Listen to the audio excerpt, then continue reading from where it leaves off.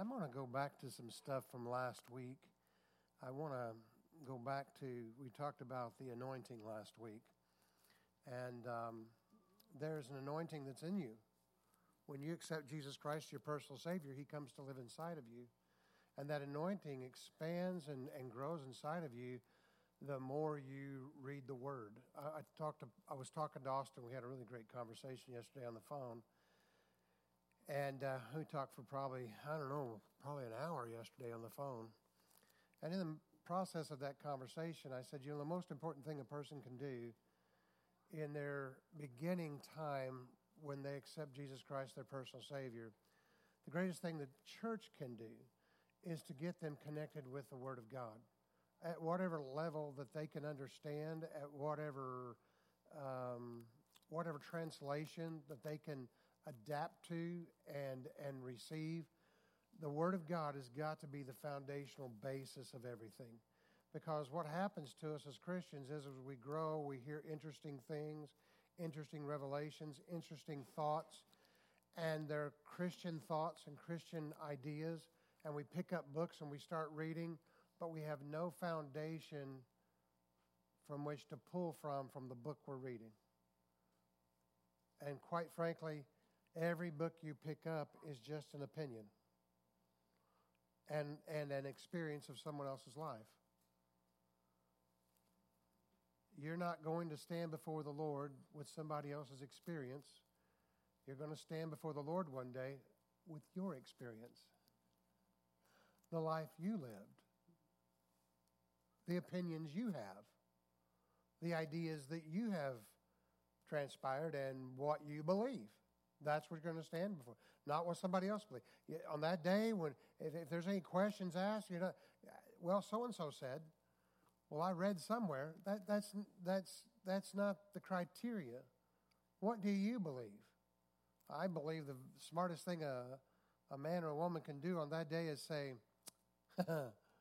Jesus Christ, by His blood, His grace and mercy, I am here today. I have no other access into this kingdom but through the blood of Jesus Christ. Amen? Nothing that I have done, nothing that I have said, nothing that I have accomplished, but only what He accomplished on the cross and in the borrowed tomb of Joseph of Arimathea. And now He sits on the throne forevermore, and He is my only. I plead the blood of Jesus. Amen? Because that's all we got. Amen? That's all we got. So I want to go back, though, because we are anointed, because the anointed one lives inside of us. All right? And that anointing on the inside of us is as great as we receive Him. That's why you see some people, because it's not in what you know, it's what you believe. Romans tells us, down the Roman road, it tells us that it's what we believe. Amen? If a man believes and he confesses, then he is saved. Believing will produce the confession. Confession does not produce the believing. Get that. Confession does not produce the believing. Believing produces the confession. And I say that because it's in two areas of Scripture. One in the New Testament, one in the Old Testament. David said it in the Old Testament. Paul said it in the New Testament. I think as far as characters in the Bible, probably David's one of the most important in the Old Testament. Paul's probably the most important in the New Testament. And both of them said, we believe, therefore we speak. We do not speak to believe, but we believe, therefore, and Jesus said, out of the abundance of your heart, your mouth will confess, right? So there has to be a believing. It's with the heart man believeth unto righteousness, but with the tongue or with the mouth, confession is made unto salvation. That's why it's so important when someone says, I received Jesus Christ, my personal Savior, that we get them to confess that, because it's the confession of that right? And people go, well, you can't embarrass people. This is not about embarrassing people. This is about confirming something. Something supernaturally happens when you confess. He's done it in heaven, but it has to be performed here on earth. And it can't be performed on earth until it is spoken. Now, God has proved this from the very beginning.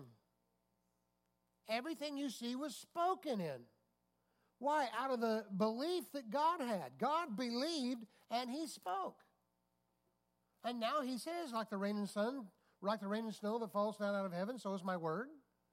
But it does not return thither.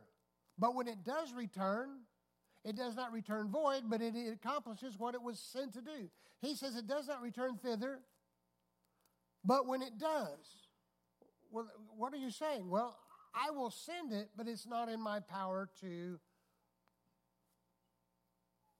send it back. It's in your power to send it back. And when it's in your power to send it back and you send it back, but you can only send it back when you believe it. Wow. So what I'm trying to help you understand is there's an anointing in you that produces a power that when you speak, it produces, and it's not you speaking it, but it's him speaking through you because you have believed.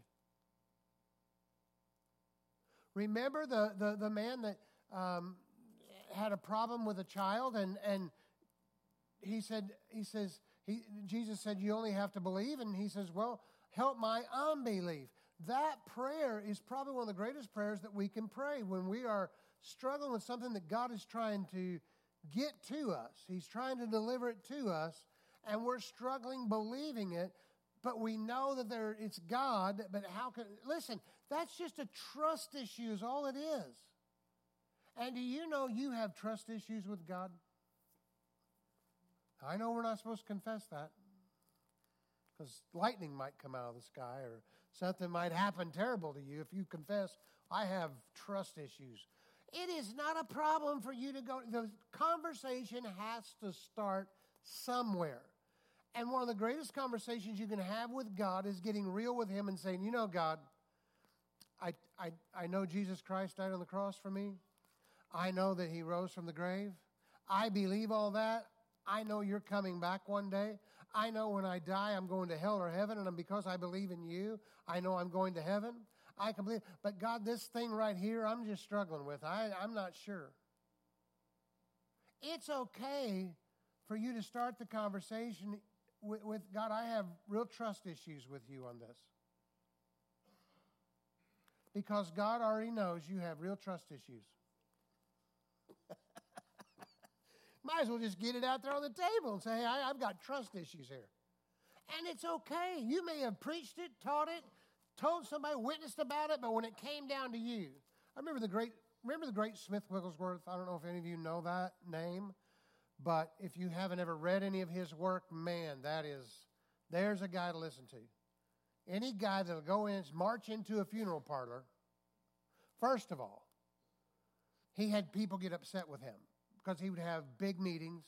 People would come to the altar because everybody wanted him to pray for them. Because when he prayed for someone, they got healed. Every single time. Now, if you need healing, and there's a guy that every time he lays hands on somebody, they get healed, is that the guy you want to go see? You better believe it. Okay? I mean, it was so powerful, he stayed at somebody's house and was getting ready to leave after the meetings, and that back then they didn't stay at hotels so much, they stayed at somebody's house. And this little woman that he stayed with had a husband that was as ornery as they get. And he was making fun of Smith Wigglesworth at the dinner table. He's making fun of Smith Wigglesworth at the breakfast table.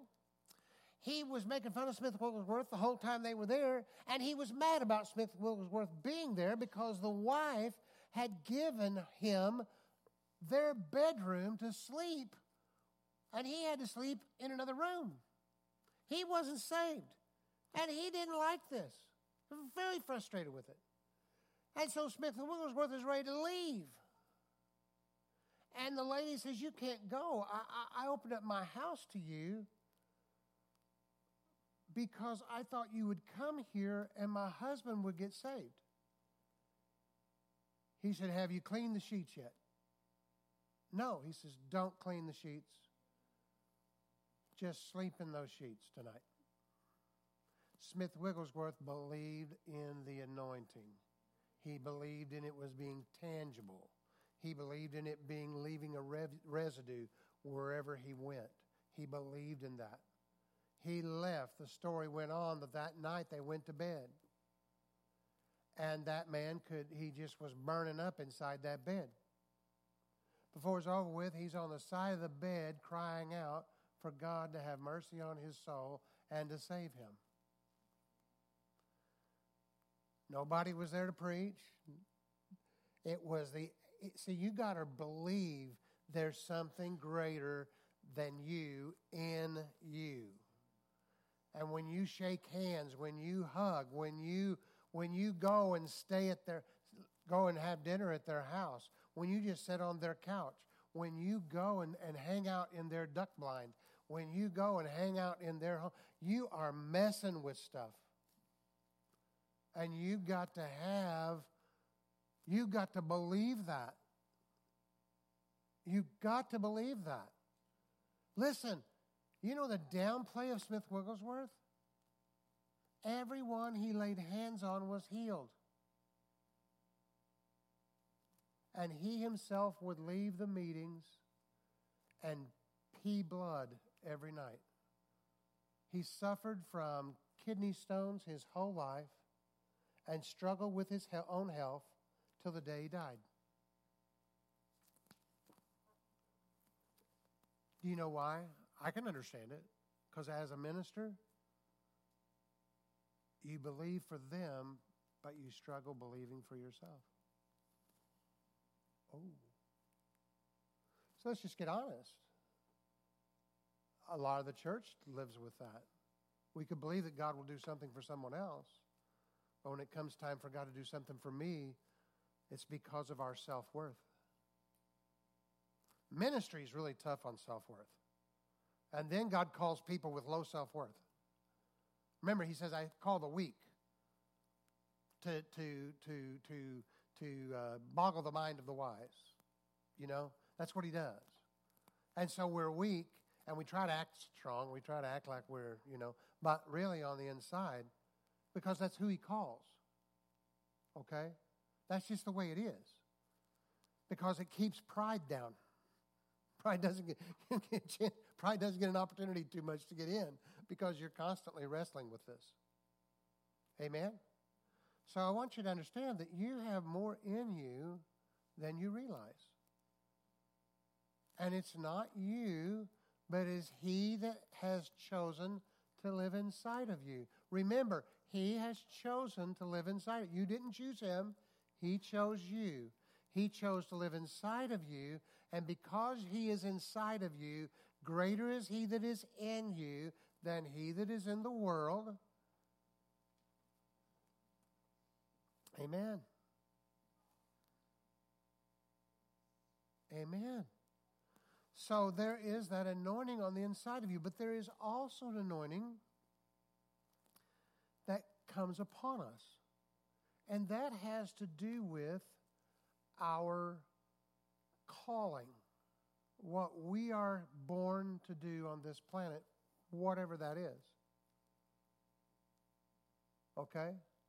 You were born to be a leader at some level. You might be the leader at what is this out here? The mid trash service, mid county, mid whatever that is, trash service we have out here.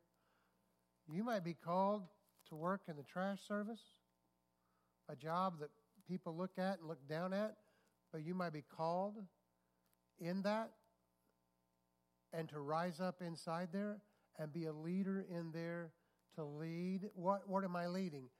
Everyone has the power to lead someone to Christ. And it takes a leadership position to do it. And it takes leadership qualities to do it. And leadership qualities are something you have to cultivate. Leadership qualities don't just come, but the call comes and demands of it.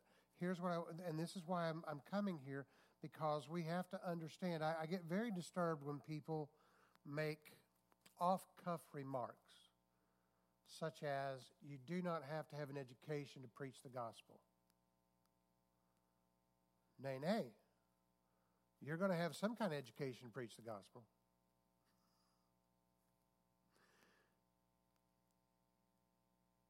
You don't find a boss, you won't find a face boss at a mine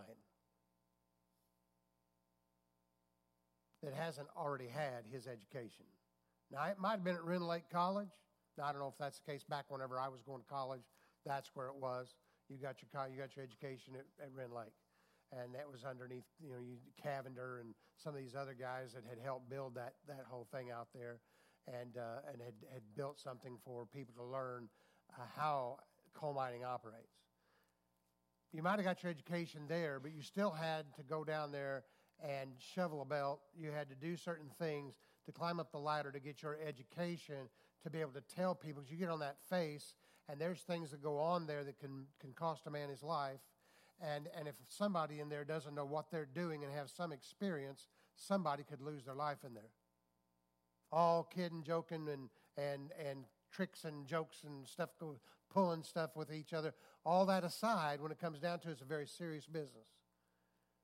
And inside there, in that darkness of that regions of that location, a man can lose his life, and have.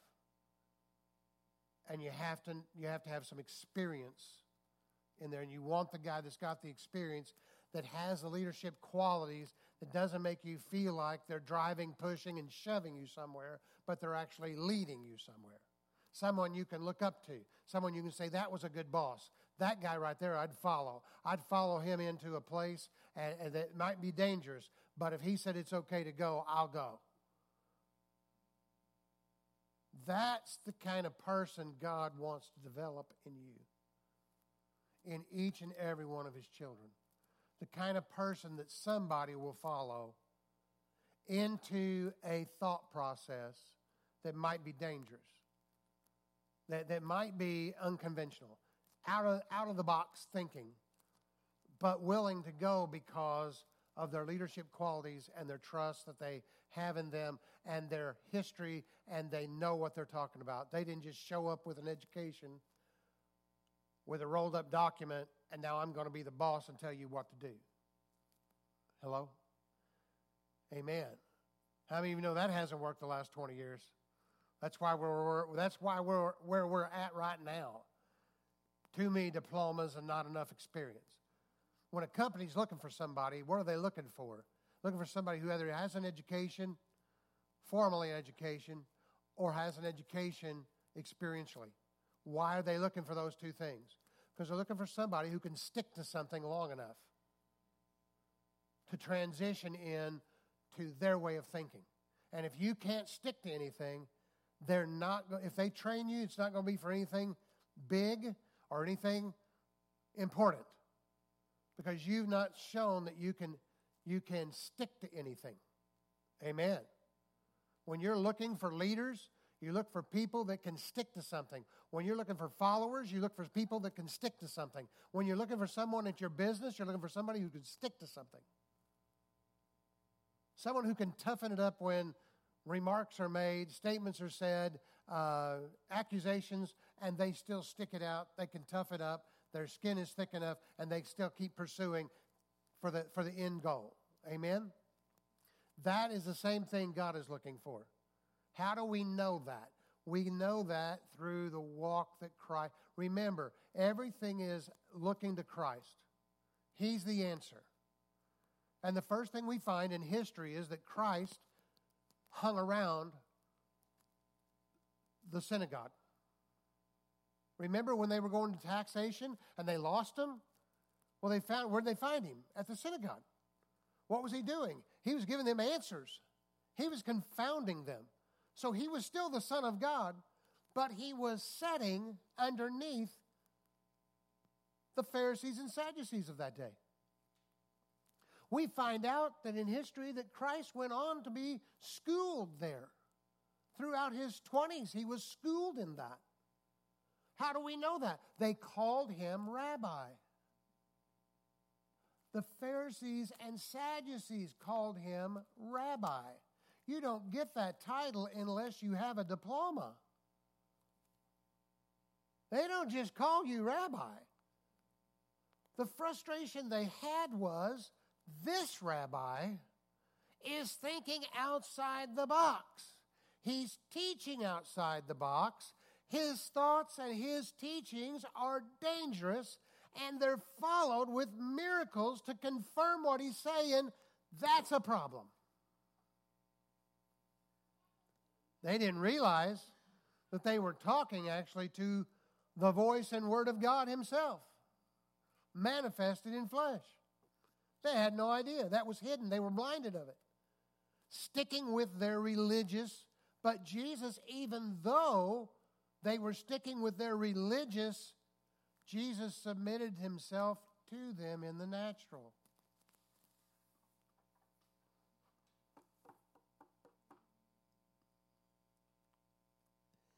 Oh, I'm grace. I'm not sitting underneath anybody that doesn't preach what I preach.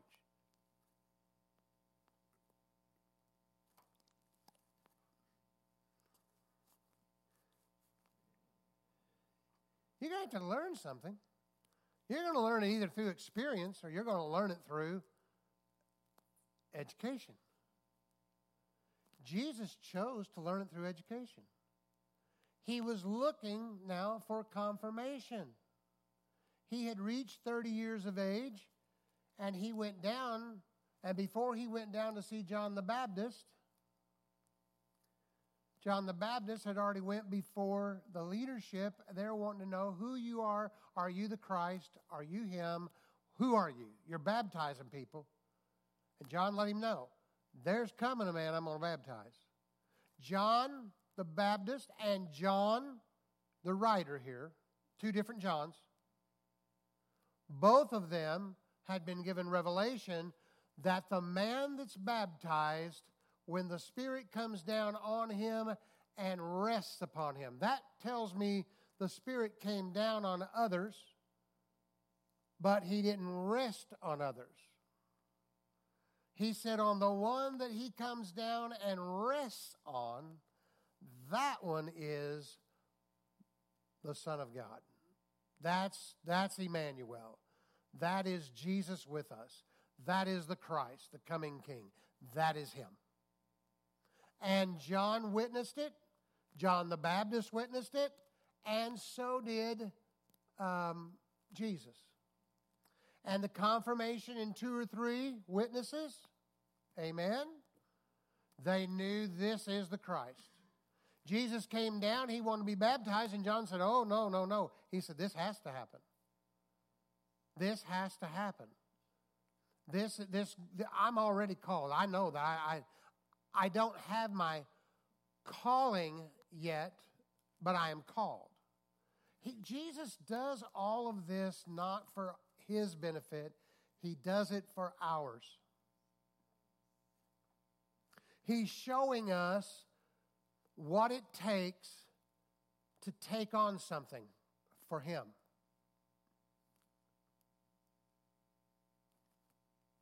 Everybody good? He shows up, he gets baptized. He comes up out of the water, and what happens next? The dove descends upon him, and a voice from heaven comes out. In one passage, Jesus heard it. In another passage, everybody around heard it. All right? So it was confirmed. This is my beloved Son, in whom I am well pleased. Now, another time, Jesus has this same thing take place, a second confirmation at the Mount of Transfiguration. Remember that? Remember who goes with him, Peter and John? They show up at Mount Transfiguration. I think it's interesting who he takes with him. One who has a revelation and can't get past the law, and another one who's completely free of it and absolutely in grace. Takes both of them. And that time God says, this is my beloved Son in whom I'm well pleased. hear him. All right? But watch what happens after Jesus comes up out of the water. He receives his confirmation. What is the next thing you see happen? Studying all four Gospels, the next thing you see happen is Jesus is led out into the wilderness for testing. What's being tested? His flesh is being tested. His power is being tested. And his commitment is being tested. His flesh is being tested. Will he succumb to his belly over anything else? His power is tested. Will he try God and do things God doesn't tell him just to show his power by leaping off of a cliff?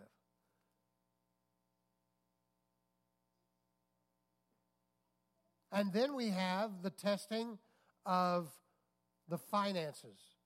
I'll give you the whole world. His character, his ethics, his who he is being tested. Will he abuse any of these things? Come on. We go through a little testing and we're crying out, God, get us out. And God's saying, I got to keep you in. I got to get you through this. You got to know yourself that you are who you are. See, it's one thing for me to believe in you. You got to believe in you. You got to believe that you are who you are. It's vital for me to see. And here's what's awesome, is Jesus passed every one of those. We may not pass them with the flying colors that Christ did, but my weakness is made strong through him. Through him, I will get through them. Amen? Through him, I am confirmed. Through him, I'm more than powerful enough to do this, because it is not I that do it, but he that lives in me that does it. And then Jesus comes out from that testing, and immediately people are following him.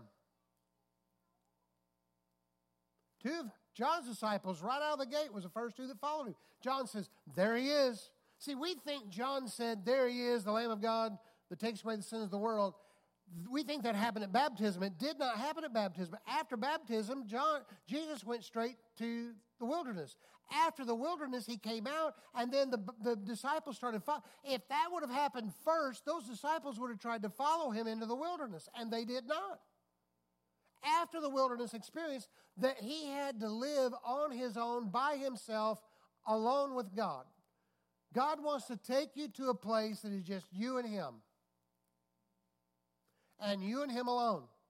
Do you want to know what your purpose is in life, on this earth? You're going to have to get alone with him and him alone. It took 40 days to get this accomplished. And after that, and understand, he was led into that by the Spirit. He did not do that on his own. I get struggle with people that are going to go on a 40-day fast. And then they fail in the middle of the 40-day fast. Because God didn't call you in a 40-day fast. Let God call you into something, not you call yourself because you saw it written somewhere, or you think that it's going to make you look accomplished in some way. That will not make you accomplished. That will make you a fool. You will mess up, you will feel bad, and then you're way back further than what you were to begin with. Don't do that to yourself. Go, like Smith Wigglesworth, lay hands on who he tells you to lay hands on. Pray for those he tells you to pray for. And move on. Forget what everybody else says. That doesn't mean you don't have compassion. That don't mean you don't have love for them. But if God doesn't say do it, don't do it. Amen. Because you're only looking at failure. And if you don't look at failure and you see success, you did it in yourself, and now pride rises. You did it. You accomplished it. And folks, let me tell you, either one's dangerous road to go down. After they started following, Jesus shoots into and he says this. Luke chapter 4, verse 18. The Spirit of the Lord is upon me. Now he's talking about an anointing upon him, not in him. And that is to do something. It's a calling. Remember, the callings of God are without repentance. And God says that to you because so many times when he calls us, Satan is prepared with another plan, and he produces so much failure in your life, you believe you cannot fulfill that call. And God wants you to know, when I call you, it is without, I don't repent about it. What I called you to do, I called you to do, and I will never back off from it. I will never stop. I have an anointing for you to do that.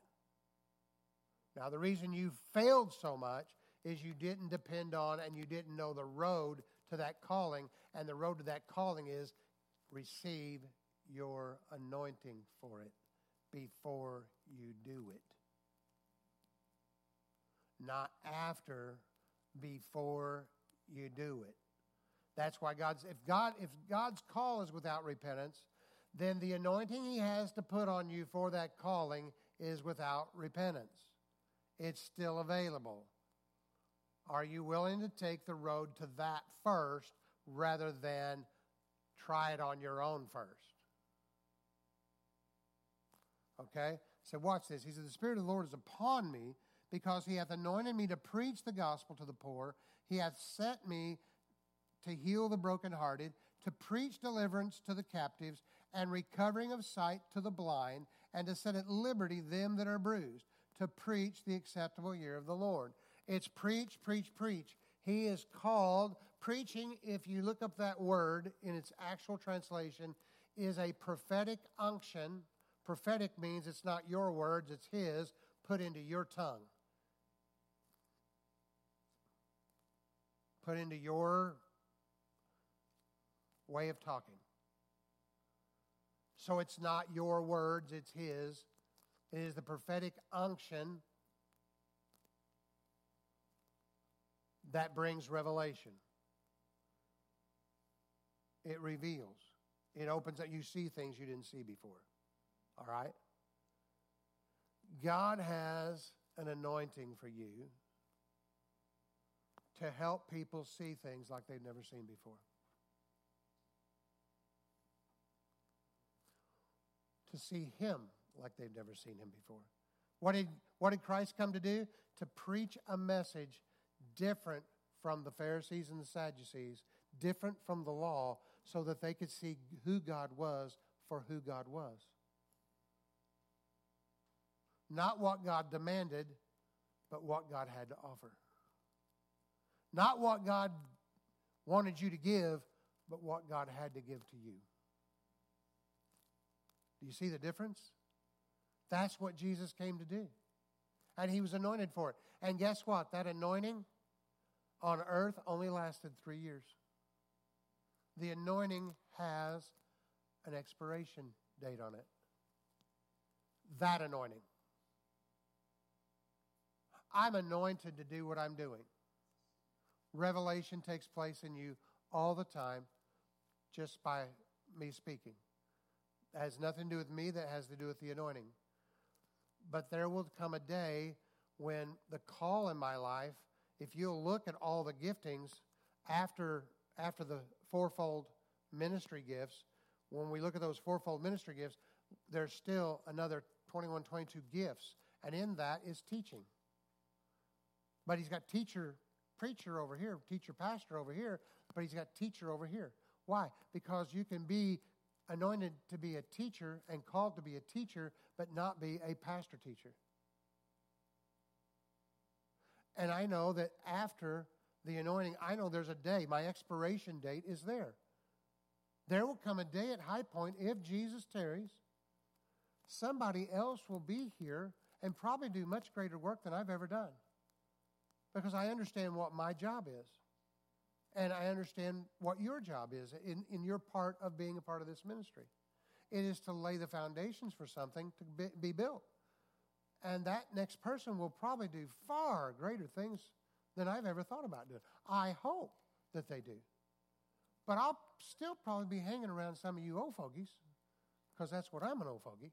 And I'm not an old fogey, neither are you. But you see what I'm saying? I'll still be hanging around you.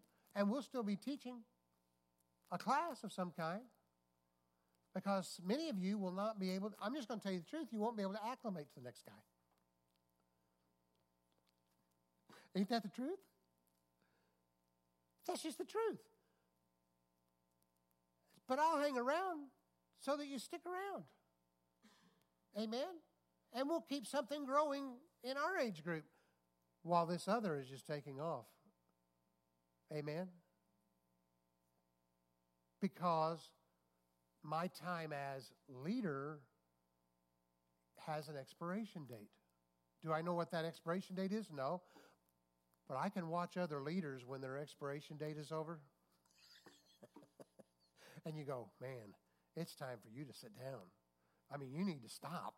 You know, a guest speaker once in a while, but every single, you got to stop. You're driving us all to tears. Have you? You're smiling because you've seen it. You know, barely able to get up there, sit down, and can't remember his notes, and starts talking, and nobody's getting anything. Guess what? He was anointed at one. Some people will say, oh, but you could have heard him when he was younger. My goodness, he could preach the gospel. Man, he was awesome. His anointing had an expiration date, and he didn't realize it. And he's still trying to serve out milk that went out of date 5 years ago. We have to recognize this. Earth, this life is temporal. So we grab a hold of what God's called us to do, and we take hold, we receive that anointing, and we do it with all that we have within us until the date is over, and then we can go on and we can continue in the calling, but we're not doing what we once were. Amen. All right? So what we see in this is the commitment level that Jesus proved that he had a commitment. There's a commitment level, folks. You can't decide to do something for the Lord and your heart is only halfway in. Has to be 100% in. Everything that Pat and I do, every decision we make, everything, including this new decision, this new embarkment of what we're doing now in management, in our business, every decision was critically, we broke it down and just studied it out, because this right here comes first.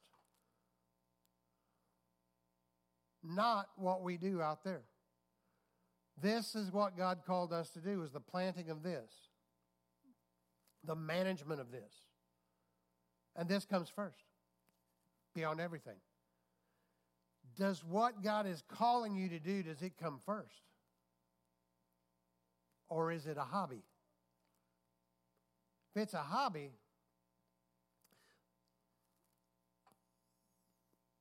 it was after that testing of his commitment that he was able to stand up and say, today, this day, this scripture is fulfilled in your ears. I'm anointed. What was Jesus' first and foremost priority? To preach the acceptable year of the Lord. To preach the good news to the poor. What's good news to a poor person?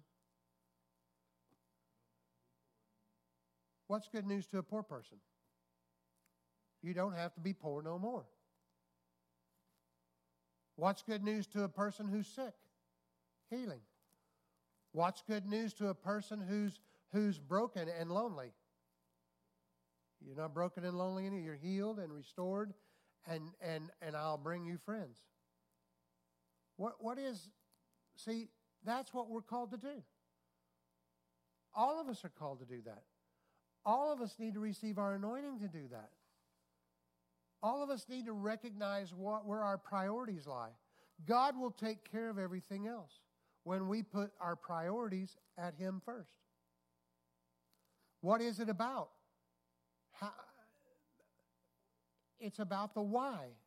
It's coming up everywhere. We were watching a commercial yesterday, and Pat said, my gosh, Dean, you mentioned that. And I said, honey, I mentioned it. She just didn't hear it a few years ago. I talked about the why.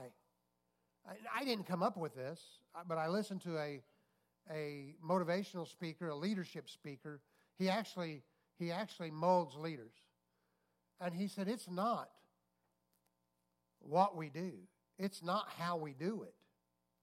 That's what we talk about. what we do and how we do it. Whenever you talk about church, trying to get people to come to church, you talk about the what and the how. Every time. How is what time and he preaches and the music or whatever. Or the dinner. That's how we do things out here. We like to get together. The what is what we do. Well, he preaches grace. We believe in grace. And da-da-da-da-da. But it's the why that's most important. Jesus let them know why. For God so loved the world that he gave his only begotten Son, that whosoever believeth in him should not perish, but have everlasting life. Why did God do this? Because he loved. That's it. No hooks, no manipulation, no, nothing going to show up later. The question is, why? And in this leadership that I've been listening to, one thing I found out, and I'm learning to address it quickly. When somebody wants to come up and do something, my question is, why? If it's to hope that our children will show up, that's wrong. If it's so that our children will get an education here at the church, that's wrong. If it's so that we can keep the congregation quiet so we can listen and we don't have to hear over a child screaming, that's wrong.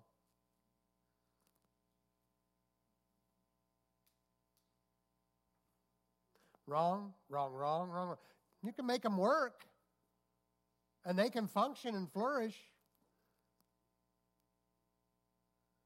but you will have no holding ground in that until you have the why. And when you have the why, you have the commitment level. You know what the commitment level is? I have become all things to all people so that I might win some. Oh.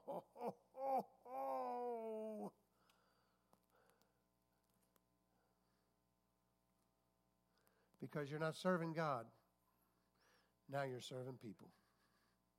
And you become whatever you need to become so they can hear the anointing that is on you. Oh my. See, in our life, they have to come to us. They have to do what we do. They have to be like us. But Paul said, no, that's not how it works. How it works is I've become all things to all people so that I might win some. He didn't say win them all, but I'm going to win some. You've got to be willing to lose yourself before you ever find yourself. And that means you've got to buckle. We think of it as taking a knee. We think of it as, it's got to be done right our way, whatever. And you know what? None of that matters. A leader, and remember I said all of us are leaders. We're leading someone to Christ.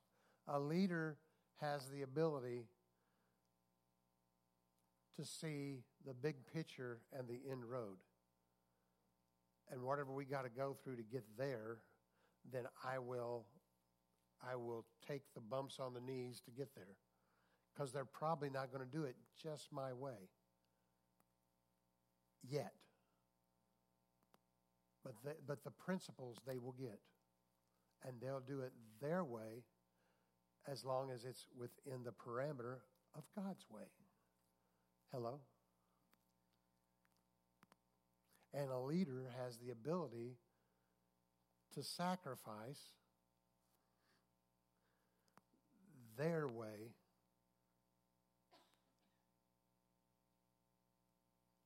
for them to follow. Amen. Why? Because the end result is the love that I have for people right now. supersedes my desire for it to be done my way. Amen.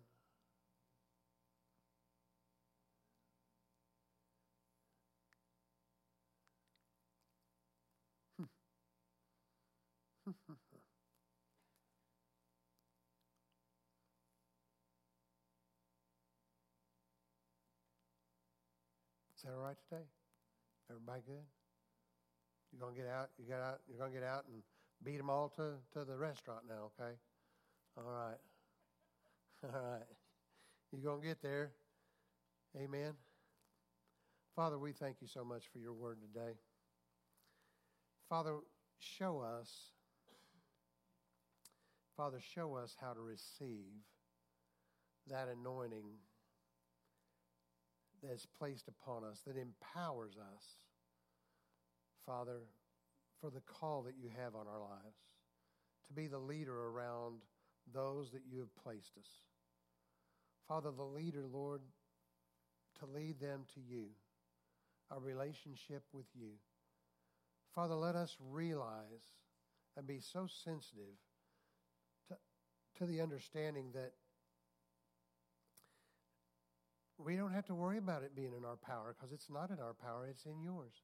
And when we feel the weakest, when we feel the smallest, when we feel the least effective, that is whenever you and the anointing is activated and the greatest things transpire and take place. It's when we feel weak. It's when we feel inadequate. That's whenever you do your greatest work. Through our weakness, you're made strong. And Father, I thank you that, Lord, you lead each one of us to that place of influence. Influence is something that's granted to us. And Father, we cherish that. May we recognize that our influence is so important for people to hear us and to listen to us and to follow us. Father, if we're a leader, they're going to follow us. They're going to follow us to church. They're going to follow us to the kingdom of God. They're going to follow us, Lord, into the battle, Lord, for each other's children, each other's lives, and Father, for the country that we live in, and Father, for the county that we live in, and the state we live in. Father, we thank you, God, for the future that's coming our way. Father, for this anointing. It's so precious. It was so precious that David, in his sin, cried out and said, please, take not your anointing from me. And Father, you didn't, because it's without repentance. No matter what we do, it's without repentance. And so, Father, we thank you. We receive that anointing. Now show us, Father. Let us know in our heart what the desires are that you've given us. Father, how we will reach out to those around us. You've given us the power to do so. Father, I'm sending them out right now this week, Father, to be in the crossroads of those, Father, that they are sent out to be leaders with. In Jesus' name, amen. God bless you, and we'll see you. We won't see you next week, but I can't make an announcement as to why. But you won't see us next week. I can talk to you, shaking your hand, tell you where we're at. But we will see you the following week. Pat and I will be here. Kurt will be preaching next week. We love you. God bless you. We'll see you. We'll have a dinner.